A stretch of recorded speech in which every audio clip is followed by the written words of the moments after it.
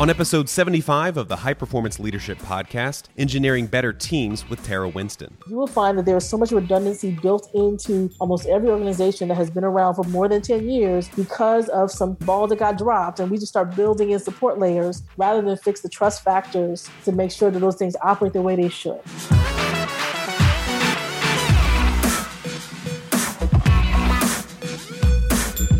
You're listening to the High Performance Leadership Podcast, insights and information from world-class leadership experts. Welcome to the podcast. I'm Randy Lane. On today's show, we're talking with Tara Winston. She's a leadership consultant and executive coach with more than 20 years of experience. Her background is a little different than most. She started her professional life with a degree in systems engineering, hence the name of this episode. She soon found out that her real passion was engineering the leaders and teams that make up organizations. And now, here's my talk with Tara Winston.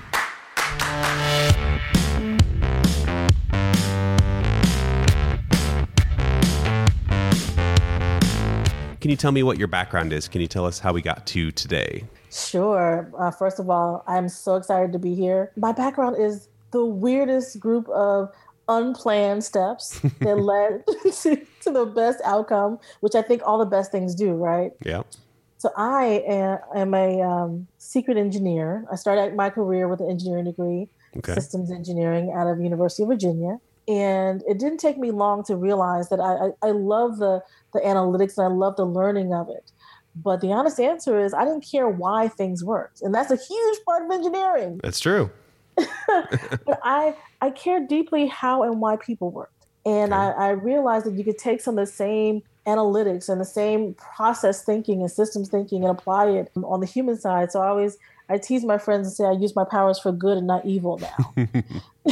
But once I realized that, I ended up taking a role in management consulting. And that gave me this nice hybrid of business and technology. And it was a great learning tool. It was almost like University 2.0. Okay. You start to learn just how organizations work and things like that. So after taking a break to get my MBA, I decided that I would focus very heavily on the people side of business. And it was great. I did some in big consulting firms. I transitioned into PepsiCo and did it internally from an HR perspective. But I got to a point where I was working my butt off, as so many of us do. And I looked up and I realized that I was so excited about the prospects of career opportunities when it came to perks and status and all that stuff that doesn't matter. The actual work, I didn't love, right? I kept saying, okay, well, great. I'll do the next level. I'll be this, and then I'll be SVP, and then then you get the big job. The actual content of the work wasn't what I loved, and I had to stop myself and say, is life about the shiny bits, or is it about doing work that makes you feel fulfilled? And I decided to take a step back, and so that's when I left and started my business. When I was reading on your website the different stuff that you do, it was talking about how to get that next promotion in your job. Is that kind of the secret? Is that if you don't love what you do, you're not going to be good promotable material? That's part of it. Right now, I'm a pragmatist. I always tell people I'm from Jersey, right? Sometimes you just got to get the work done. It is so much easier if it is something that you love. If it is something that sparks some attention from you. Now, there are certain people that if they have the right motivation can put their heads down and just drive. What I will say is that that's great for sprints, but it's very hard to maintain a marathon that way. Yeah, I agree. So honestly, so much of when I work with people around being promoted or even starting a business, what we're talking about is strategy. What is your strategy to get there? So there are times when you can just hold your breath and just go. And that might be the right answer, but you got to have a plan for when you finally need a break from that. The famous, is it Abraham Lincoln or George Washington quote, like, if you give me 2 hours to cut down a tree, I'm going to spend most of the time sharpening my axe. Exactly.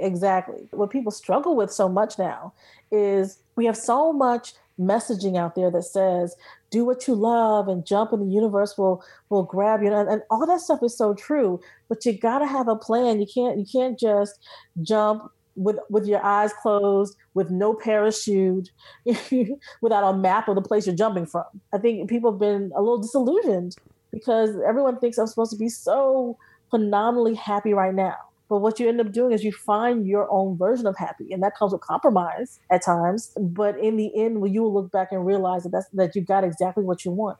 So if I'm not happy and I don't have a plan, what are some of the steps that you urge people to take? The very first thing that I will tell people to do is to really look at what are your core values? What are the things that you crave and that you need in your life? Because while we are building your exit plan to this next beautiful version of life, you need to have something to grab onto now.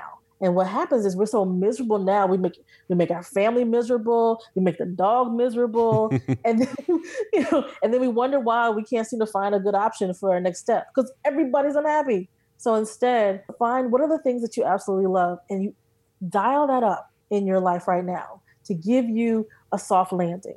Then the next thing you look at is you look at your history of your experiences, and that not just work history, but anything in life, and start to figure out what were the nuggets of things that made you sing. Like when you were at your flow, your happiest, what were the elements of that? And what you'll start to figure out, most of us have a formula for what makes us happy. For some people, it will be less the what and more the who. Right. So if I'm with the right kinds of people in the right kinds of environment, then I'm good. Other people, the environment matters a lot less, but I've got to feel like I have some control over my work, or that I've got some ability to be recognized for my work. So we start pulling apart the pieces of those bright spots in your background. And that will start to guide you towards how do you start to reduce just all the options that are out there for you. What I also will say, people get incredibly stuck in this identity of who they are, what they do. Well, I am an accountant. I am a lawyer. That's great, but the world doesn't even operate that way anymore. And we're at this point now where new jobs are created with this ridiculous pace. I was on a plane actually just yesterday and ran across a woman whose job it is to research human behavior when we are in front of autonomously driving cars. Okay. That is her job. Wow. So what do people do when they're sitting in front of a car that is driving itself? Play board games. I don't know. well, that's the big question. I was like, I'm so scared of the answer. That's not a job she could have put on her resume 7 years ago. Mm-hmm. It didn't exist. So stop identifying yourself by the function or the field, and really get a good sense of what is the secret sauce that makes you a great employee. So a lot of times, particularly with my executives, but this actually works even if you're fairly junior in the game, to really look at what are your core skill sets and define yourself. Are you someone that does a great job at creating order out of chaos? Mm-hmm. Right? And so say that works if you're a project manager. That works for people with high organizational skills, and also people that very strong kind of general manager leadership skills can be someone that does that.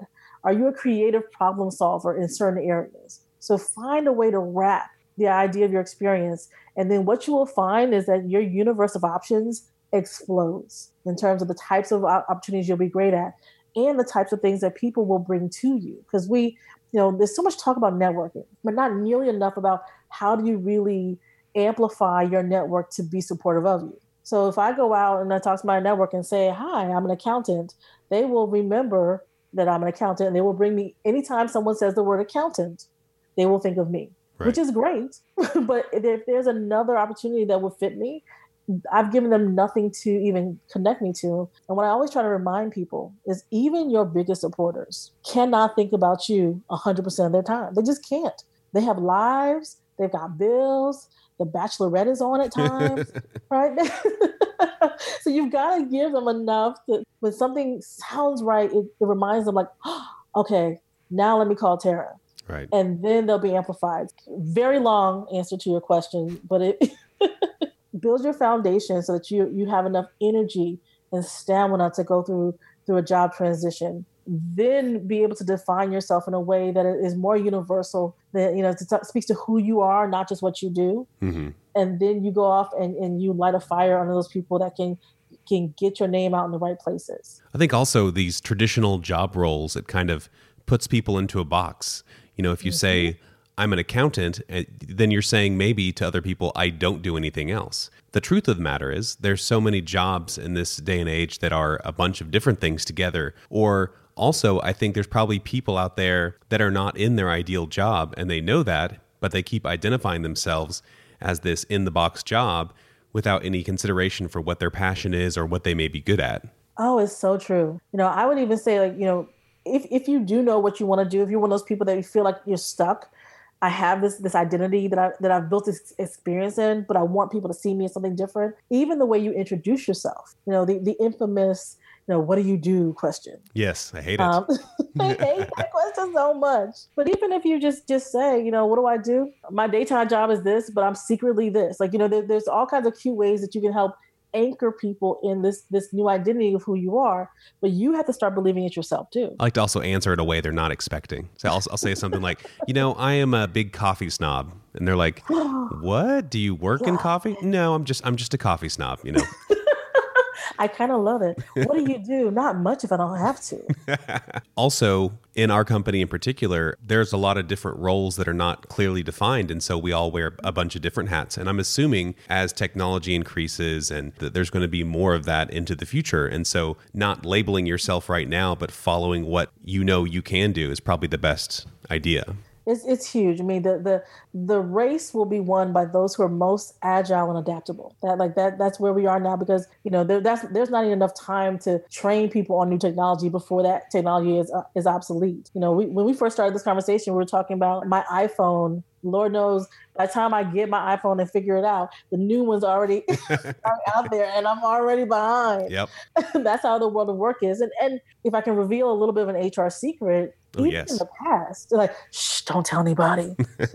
But even in the past, what will often happen is either there was a need inside the company, or there was a very strong employee that HR would constantly make up new jobs. Mm-hmm. Within my business, what I would tell some of my clients is it's okay to want this kind of interesting, weird hybrid job, and what you used to say is, ooh, I like that guy Bob's job. Like, how does he have this and this and this? That's just weird, right? And it's because they kind of crafted it around Bob. Yeah. And the number of times that guy Bob's job happens, when people see someone who is talented, who they want to work with and they're excited about, people will accommodate. So pursuing those things that give you energy and leaning into them and being adaptable, and then not defining yourself in a box, you are then ripe and open for opportunity. And that's what we're looking for. We don't want jobs. We want opportunities. It's good sometimes to be that answer that the company was looking for, but it's also sometimes good to be that amazing individual that is so good the company just really wants to have and will make that job for. Yes. I had a great meeting with my financial planner, and he was telling me that he had started working with this very nice gentleman who knew nothing about money. And it was because for most of his life, he had been a monk. He was at one of those wonderful retreats where people go to on the weekends. And so there had been another gentleman that would come over the years and do these retreats. They weren't quite silent, so they got a chance to talk. And one time the guy said, look, I think my company needs an ombudsman, someone who could be a third party. And you're such a great listener. Would you ever consider joining my company? So this monk who had never had any money gets a 6-figure job. Wow. But he wasn't even looking for one. Right. But he showed up as himself. He did those things that he loved. He excelled at them, and opportunity came to him. Amazing. So let's pivot a little bit here. You work with companies, you consult with companies. When you come into an organization that's having issues and they want you to come in, what are some of the common things that you're seeing? Something that is coming up a lot these days is the shifting culture, because we have so many different types of people in the organization now, right? So you call it generational differences, but I feel honestly people are just beating up on millennials a little bit too much these days. Some days they deserve it more than others. But this is the first time we really have such a long extension of people where the baby boomers are staying in longer, millennials are coming in their numbers. And so it shows up in ways that people will say that there are management issues, but really there are differences in how I show the same values, right? Mm-hmm. I want you to take initiative. I want my employee to take initiative. Someone with gray hair like I am, that says, I give you an assignment, you go off and try to figure it out, and then come to me when you have some questions, but you've put a good amount of sweat equity into trying to figure this out. Right. Now you fast forward to someone who's a digital native, so someone who's grown up with this idea that the internet and that Google knows everything. And the idea that they would not crowdsource that, when I just literally type in a couple words and ask as many people as I know their answer is much quicker than what we used to do. But a lot of times for a manager, it will feel like, well, you didn't really try. Or like, why do you keep asking me? And the answer for the millennial is, well, because you're the one that has the answer. Like, why would I not go to the one that has the answer?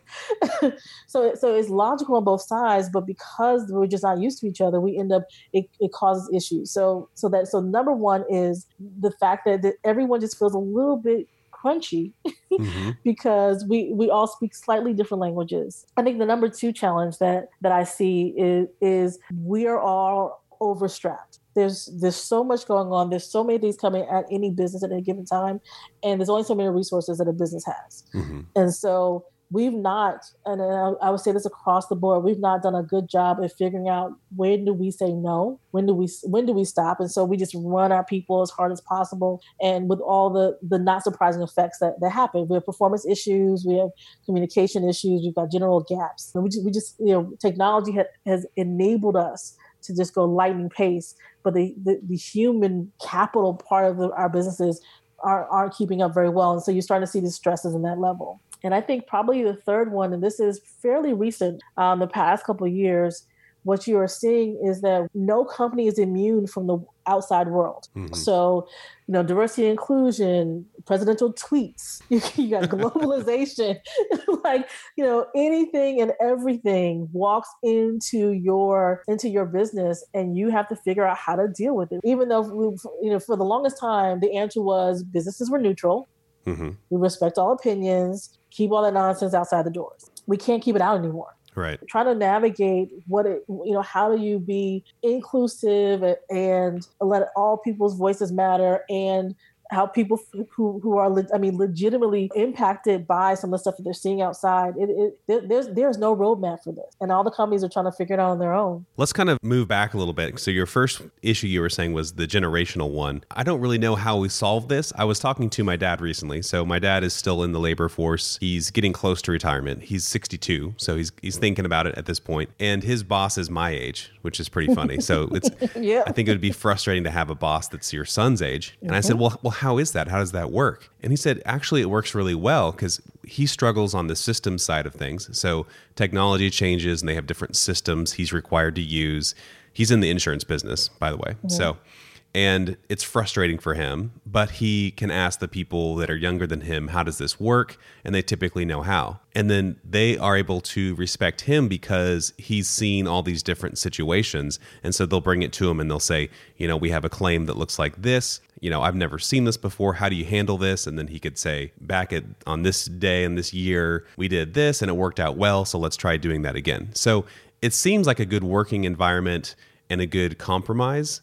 But I'm assuming that it's not quite as fluid and nice in a lot of situations. You know what? It is. And I think that what may make it work is the nature of the fact that it's kind of upside down, right? Where the fact that having such a young manager, that manager is hyper aware of the situation. Often what happens when it's more traditional, right? When you've got a leader who's much older, what ends up happening is the people say the young people don't understand, like they don't have the judgment yet. So rather than saying you have different experiences, let me value those experiences for what they are, instead they become outages that I need to coach out of you. So there's a class that I teach, and the very first time I got to teach it to the top 15 executives in the company who are older gentlemen and ladies, seasoned, shall we say. And then later on, I taught it to different people at different levels. And so when I taught it to the most senior level, we were going through this exercise around generational differences. And someone said to me, Tara, can you believe that in one of my employees, so several layers down from me, wanted to make a meeting with me. And so they went on Outlook and they found when I was open and they sent me a meeting notice. And that senior leader was so offended. I mean, just outdone that you would do this. And I said, well, what would you prefer this person do? Well, everybody knows that you contact my assistant. My assistant then decides what works. And then my assistant then sends you the meeting notice. And I asked her, well, what book of knowledge is that written in that is the official way to be? And the answer was, well, everyone knows. Yeah. I use that as an example when I talk to the classes later, which is full of millennials. And they're like, why would I know this? It's like, you could just decline it if you didn't want to have the meeting. It's all fun and games, but really where the challenge happens is that senior executive. So think about it. My boss's boss's boss has decided that I lack judgment. So we're not talking about a technology issue or someone just messing up the rules.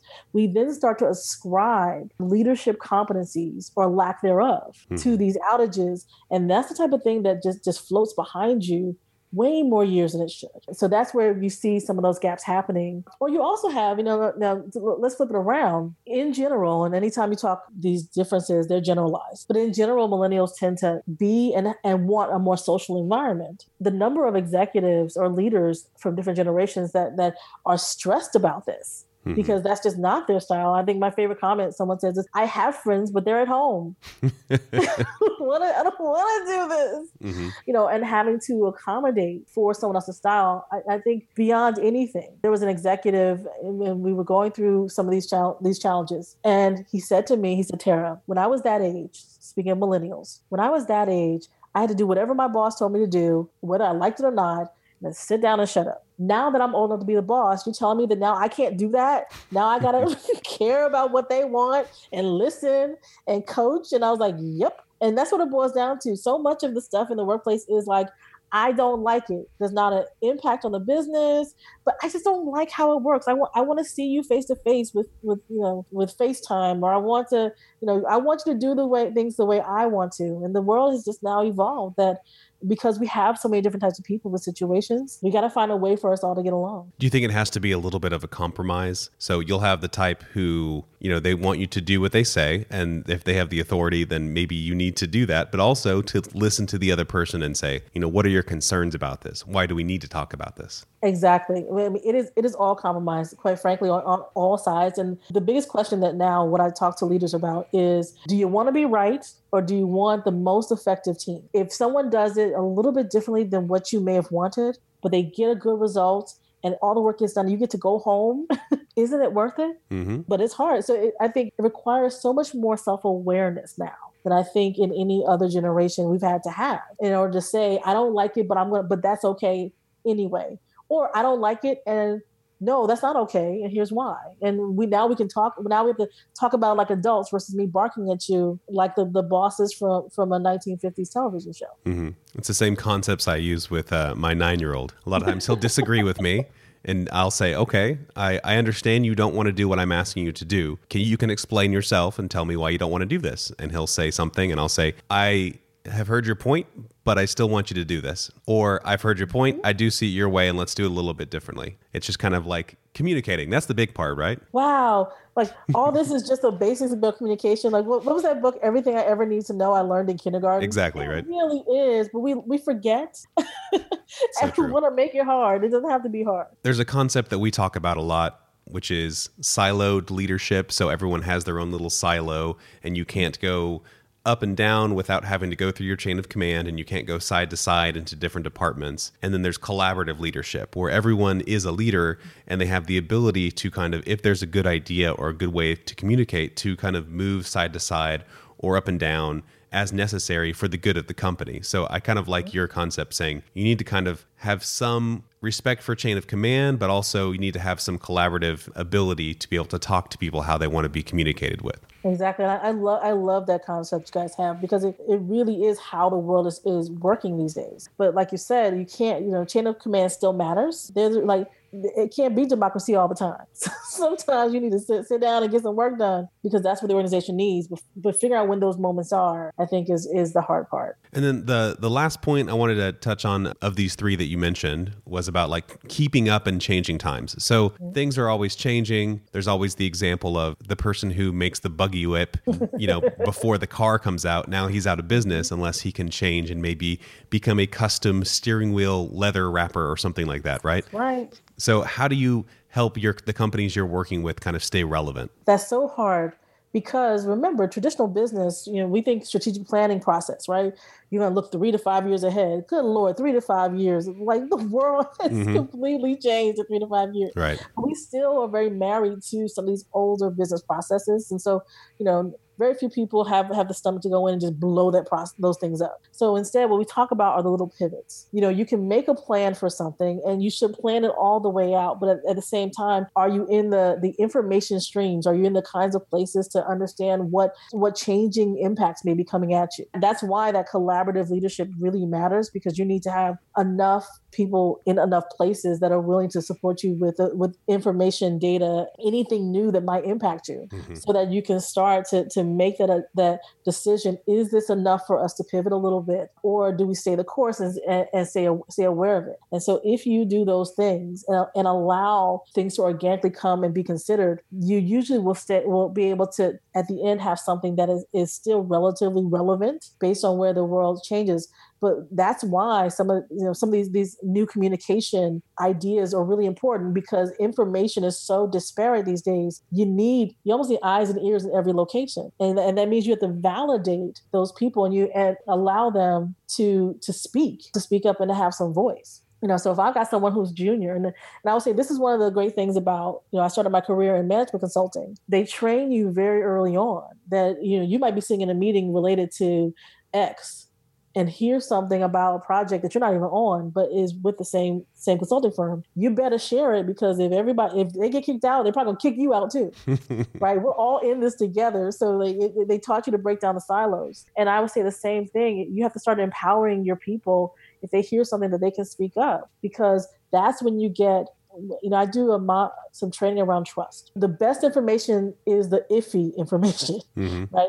By the time it's solidified, double-checked, and TMZ is reported on it, it's already too late to make plans. Now you're in responsive action, right? So you want someone to feel trusting enough to say, hey, I heard this thing. It may not be 100% right, but this is what I'm hearing. You can then get on top and do research and plan. You've got more reaction time to that type of thing. But they're only going to do that if they trust you, if you've given people voices. And if you haven't decided the only people that can speak are these 5 folks, by enabling that, then you allow yourself to be responsive, and you can stay on top of the changes. I have a good example of that. I used to work in television news, and there was a afternoon meeting that was just the reporters and producers, and they would come up with all the ideas for the day, like what stories are we going to cover. And the cameramen were not invited. Really? And so it was a separate thing, and you just, the cameramen were just there to facilitate the story that the reporter and the producers came up with. Well, one of the reporters was listening to their cameraman that had been there for about 20 years, and he would talk to her about ideas he had. And she was like, these are really great. You should come to the meeting. And so he started coming to the meeting and sharing his ideas. And then very soon after, they were like, why don't we have everyone come to the meeting? And we had so many more great ideas because you're able to listen to people that have a different perspective than what you had. It's huge. I mean, we don't have a big value for perspective all the times, because we tend to think like, this person has power, this person has access. Do you know who know the most? Is all the support people in this world. Like I would tell, when anyone starts doing networking, I will tell them, there's always the infamous, like, please do not disrespect the assistant on the way to the CEO, because the assistant has more power on access. But if you know how much information drivers and hairdressers and security guards and people who spend a lot of time watching in this world, right? You will learn that everyone has value and perspective. Now, you don't have to take everyone's opinion, but trust me, they still have power, have enough information that can be helpful. So I love that. I'm going to use that example. Go for it. And so also, you kind of touched on this earlier about the overwhelm, that there's so much going on, that people's plates are stacked so high. How do you help people in that situation? Usually the first question is, what are we trying to accomplish with all this, right? We layer things on just because great ideas come, but there's a point when you have to say, what's the ultimate goal behind this? So you may find that you can start compressing pieces, like that there's a lot of wasted energy and time. I mean, there's also, we look at who has to really be involved. Like I had a coaching call just last week. The issue was this poor woman is exhausted. She's involved in way too many things. And we start to go through the list of things she was doing. And she said, well, I have a virtual team and I want them to feel connected to me. So I sit in on each one of their daily calls that the team has. They're technical, so they call them Scrum calls, right? And I said, you spend an hour, every day you're on these calls. Yes. What is the purpose of this? I want them to know I'm in it with them. What if you attended 1 and not 5? Oh, okay, I can do that. Or, I sit in on all these meetings because there may be mention of my project. Well, how many meetings? Well, I sit on another 6 extra meetings per week because they might mention my project. Mm-hmm. Okay. And basically what it boiled down to is the fact that she didn't want to cause anyone any extra trouble. So she was taking it all on herself. So usually finding where the waste is in the process, and the waste usually comes because we don't trust each other, right? I need to be on here because you may not tell me this thing that's going to impact me, or you may not handle my thing correctly. So when you can strengthen those trust bonds, and then I know that when I toss this ball over my shoulder at you, that you're going to pick it up and not going to embarrass me. You will find that there is so much redundancy built into almost every organization that has been around for more than 10 years because of some balls that got dropped, and we just start building in support layers rather than fix the trust factors to make sure that those things operate the way they should. Right? Trust is huge. You pull out the waste in the system, and then you're still met with total overwhelm from all the new stuff that could be happening. And at that point, the very hard conversation is that we get very good at cutting back on everything but human expenditure. When the boss comes in and says, we need to cut 10% of this budget, and you're like, we don't have 10%. Y'all find 10%. I've been at some companies, like they go to one ply toilet paper, they start unplugging kiosks for electricity. I have seen some things happen to get that last 10%. We are ruthless from that perspective when it comes to everything except for our people's health and safety. And so there's a point when you have to say, you just can't do it all. And you have to sit back and decide where the big bet's going to be and be okay with that. And that is one of the hardest things for any leader. What you will find, particularly if it's a really big company, is everybody up to the top will say, I would totally do that, but I can't because my boss won't let me, because the board wants this, the market needs this. No one's really willing to stand up from a courageous perspective and say, let's not do this, except for when the project fails, everyone goes, oh, wait, throws it out as if they didn't just spend millions of dollars on it. Mm-hmm. So we have a lot of tolerance for things after the failure point. Part of the discipline is to bring back some of that, like, okay, let's slow it down in the beginning so we don't hit the failure point. Right? We probably would end up wasting less money and less heartache to do so. So just creating enough of a culture around that so that people feel confident that they can deliver on their ultimate goals, even if they give some sanity to the way work is done. So some of that for anyone who's listening that may not be in a position where they're the boss making the work, you can still create an argument looking at your work in those factors to see what the priorities need to be, and how if you were to curtail or pull back something, you can still make your numbers or whatever your goals are, you can still make them more of a focused perspective than just this scattershot that we're doing right now. At 360 Solutions, we call the work that makes the company money, we call that the core work. Mm-hmm. And we analyze how everyone's input affects the core work. And then we say how much of the stuff that you're busy with is not part of the core work. It may be important, but if it's not part of this, we can start looking at maybe that's where the inefficiencies are. Yes. So anybody who's listening to this, hire 360 to do this, because that is probably one of the most important things that any business can do. And I know it's one of those things where people will say, okay, we'll do this if we're being inefficient. I would say, no, you need to do this even if you're doing well. And that way you can then take all your discretionary energy into even growing bigger, better, faster. Why waste it? That's great work. You're doing God's work, my friend. Trying. And then also trust is huge. A huge part of the businesses we always find, just like you said, that there's issues where there was something that happened at one point and someone dropped the ball, and then there's not trust there anymore. And it's imperative to have great trust. And then the trust stems from a lot of times not good communication. So yes, it's all tied together. It's communication and also accountability. I think a lot of times, particularly for my leaders out there who want to give everyone lots and lots of tries, you start to erode trust when we don't hold people accountable to what they need. It ends up not being safe for anybody, and you get these issues. We've kind of been talking about this a little bit about in organizations, but on a smaller scale, how do you create really good teams? The team factor is honestly, I think, going to be the new secret sauce, right? The way organizations are starting to operate even more and more, the team starts to become the core factor, because you can move much faster in a team than a department or some of the structures that we're used to having. The core to the team is really getting a sense for everyone to be able to deliver at their best, right? And we talked about this from the generational differences, but really listening to your team. It's funny, I do an exercise where I take intact teams and literally all we have them do is to say, everyone gets a flip chart page and they say, when you're working with me, please do these things. Please don't do these things. And intact teams who have been working together for years will come across things they didn't know about each other, because we don't say that. All we know is, I know that you're grouchy after 3. It never occurs to me that, like, it's not because I've noticed this, but just in general, 3 o'clock is a bad time. Yep. To have that meeting with him. Just getting rhythms like that, I think, are really important for a team. I think the other piece is culturally for a team, being very clear on what works for your culture and what's not. Right? Are we collaborative? Do we fail together? Do we make mistakes? And as a leader, as you're defining what that team can be, putting enough structure in place that it holds up even when people leave. I had someone actually grab me after a speech that I did. And the issue that they had was all this turmoil going on in the company. They have a good team, but they want to insulate that team from all the drama, right? And the idea that you can be an oasis for your people. And so the leader needs to be a bit vulnerable, right? So that people feel like, not only do I know you, but I know what I'm getting with you, right? So that transparency piece, particularly if there's drama going on outside of your team. But then put structures in place. So, for example, there was a team that they wanted to celebrate when people failed. Because if you don't take risks, then you're really not going to innovate on anything. And they also want to create a team where people felt like they could support each other. And so in their weekly meetings, they had 2 awards. One was the biggest oops of the week. And one was something about by my side or whatever, like a support one. The oops was the rubber chicken.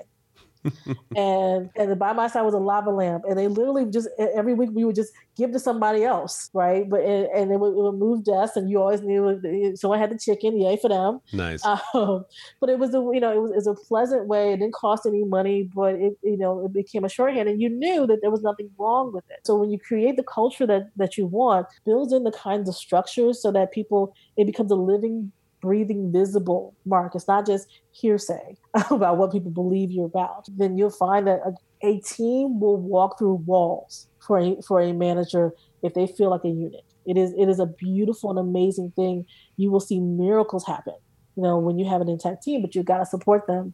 And I think that also means, I think officially the class was situational leadership, but leaning into really understanding what each person needs and how they need to be developed, how they need to be groomed, and how they need to be held accountable. It's a little bit more work than just the command and control version of it as a leader, but it will give you gangbusters. And then also knowing how to pair people together that may have different strengths or weaknesses. So if you have like an extrovert and an introvert, pair them up so that the extrovert can do the stuff that they would be good at that the introvert struggles with, and vice versa. Or the people that are organized, put them in charge of the structure of it, and the people who are not, don't.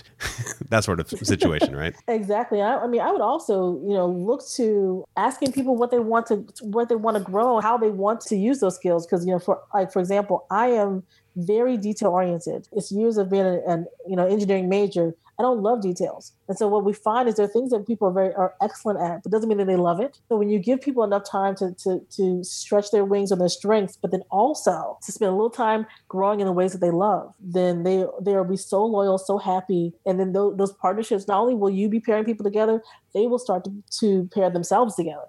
Right. I think the ideal to have a team that looks to you for leadership, but also finds its own way to strengthen its own self, even without you. So if people want to get in touch with you, if they want to learn more about you and what you do and maybe work with you, what's the best way to go about doing that? I love connecting with people. Absolutely. So, hey, if you see me on the street, stop and say hi. Otherwise, I'm on social media, Tara Winston, and that's LinkedIn, Facebook, Twitter, and Instagram, because I am not creative. All I had was my name. So you can always find me, Tara Winston. Or stop by the website. It's Interactions. That's Interactions with 2 R's, because I couldn't find any other word but my name to put into there. Stop by Interactions. We've got some great information. See where I'm speaking next. Like I said, stop by, say hi. Excellent. Well, thank you for coming on the podcast today. We'll put links to all your social media and website and all that stuff in the show notes, and we hope to have you back on again someday. I would love to. This has been absolutely great. And like I said, you're doing God's work. Keep doing it. Thanks.